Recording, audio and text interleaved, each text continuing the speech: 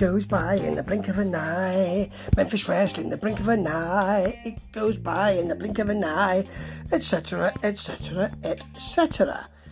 Yes, this is Memphis Wrestling. And you know, of all the kind of United Wrestling Network, of all those shows, this one is my favourite because it's avowedly 80s. They put the desk in there, everything works around that. And it's Championship Saturday this week, so why would you not like that?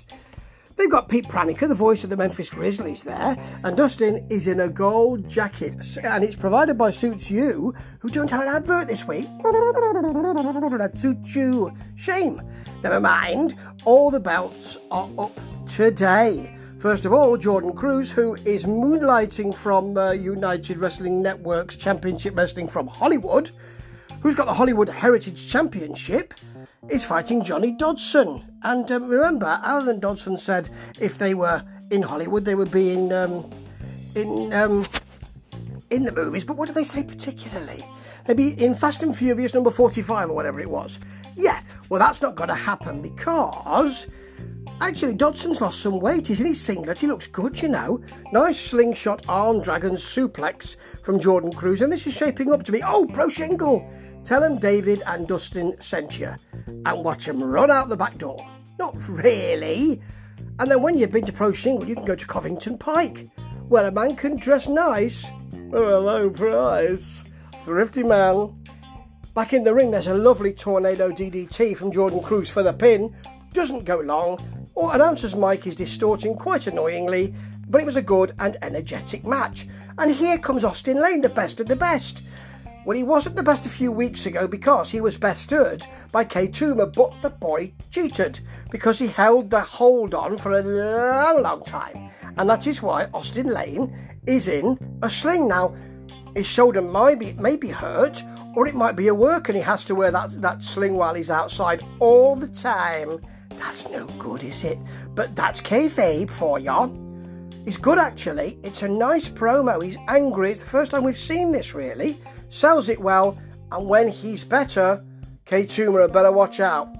I don't think he'll be quaking in his boots, Austin, even if you are the best of the best.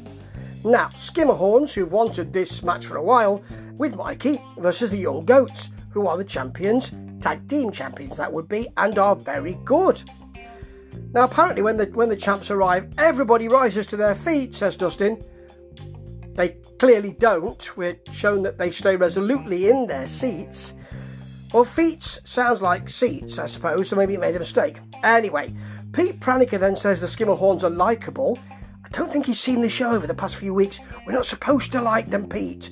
Dustin then has to jump through some hoops to say, well, I suppose they're funny. Not quite sure. I think he said the wrong thing, really.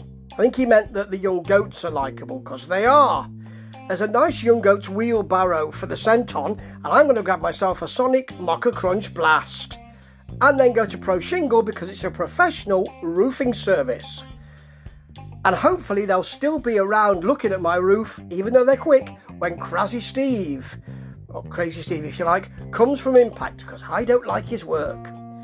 Back in the ring, there's a really nice Falcon Arrow, a sort of leg trap Falcon Arrow, in that Washington grabs the leg, folds it up, hits a Falcon Arrow from it. A Cyclone, Pete Pranica calls it. It's a leg trap Falcon Arrow. I've seen it before, and I believe that's what it is. But other people might have a different view. Cyclone's a good name for it, though. And then we've got the Powerbomb to the 460 splash for the Young Goats pin. And I could have had more of that. We could have had another 10 minutes of that match. It was shaping up nicely. But there's so much to get through, including Nikki Lane, women's champion. She's smoking hot, you know. She tells us so herself. So that must be the case. With Rebel Kel, and then Amber Rodriguez and Skylar amble out. Amber Rodriguez is wearing a kind of diamante mask, and it's very nice. She might have got it from Suits You. I don't know. Then Camille comes out, because she's bound to.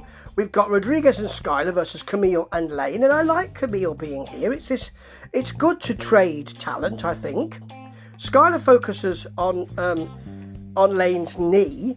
In fact, sorry, Rodriguez does, and then smacks it into the mat, hits a DDT. Rebel Kel's on commentary, but her mic is turned off for the first part, so I can't hear what pearls of wisdom are coming from her. Amber and Skylar then hit Nikki with a wishbone move. Grab a leg, make a wish. Fabulous, not seen that for ages. And Skylar hits a low DDT. That's good, but I'm thinking about a fresh pair of kicks. Need to get to Covington Price and Thrifty Man. Back in the ring, Camille comes in, takes over, suplexes and boots, huge neck breaker. Then the rocket launcher, which is good to see. Not seeing that since the new foundation, I don't think. And Nikki lands right up there, rolls away because she's not the legal person.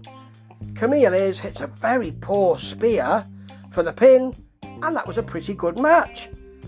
Here's your main event. We're really moving along, aren't we, in this hour? The guest ref is King Cobra. Didn't provide the excitement I thought it might do because we've seen him before many times.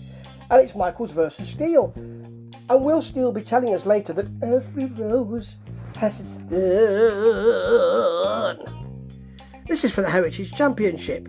But I'll tell you one thing before we get there. Tops have been in Memphis since 1952, but the meat hasn't been in the freezer that long. Let me tell you, it's good. They give it constant attention. Grab you some barbecue.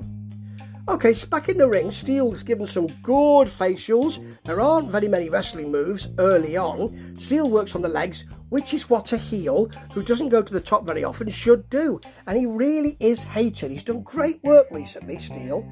And when he says, I'm the reason why you're getting ratings, that is partially why, actually. So, Dodson comes out after a big Michael superplex, or as Dustin would say, big Michael superplex. Dodson's got the belt. Cobra takes it off him. Doesn't like his attitude. Smacks him. Punches him. Can someone DQ that referee?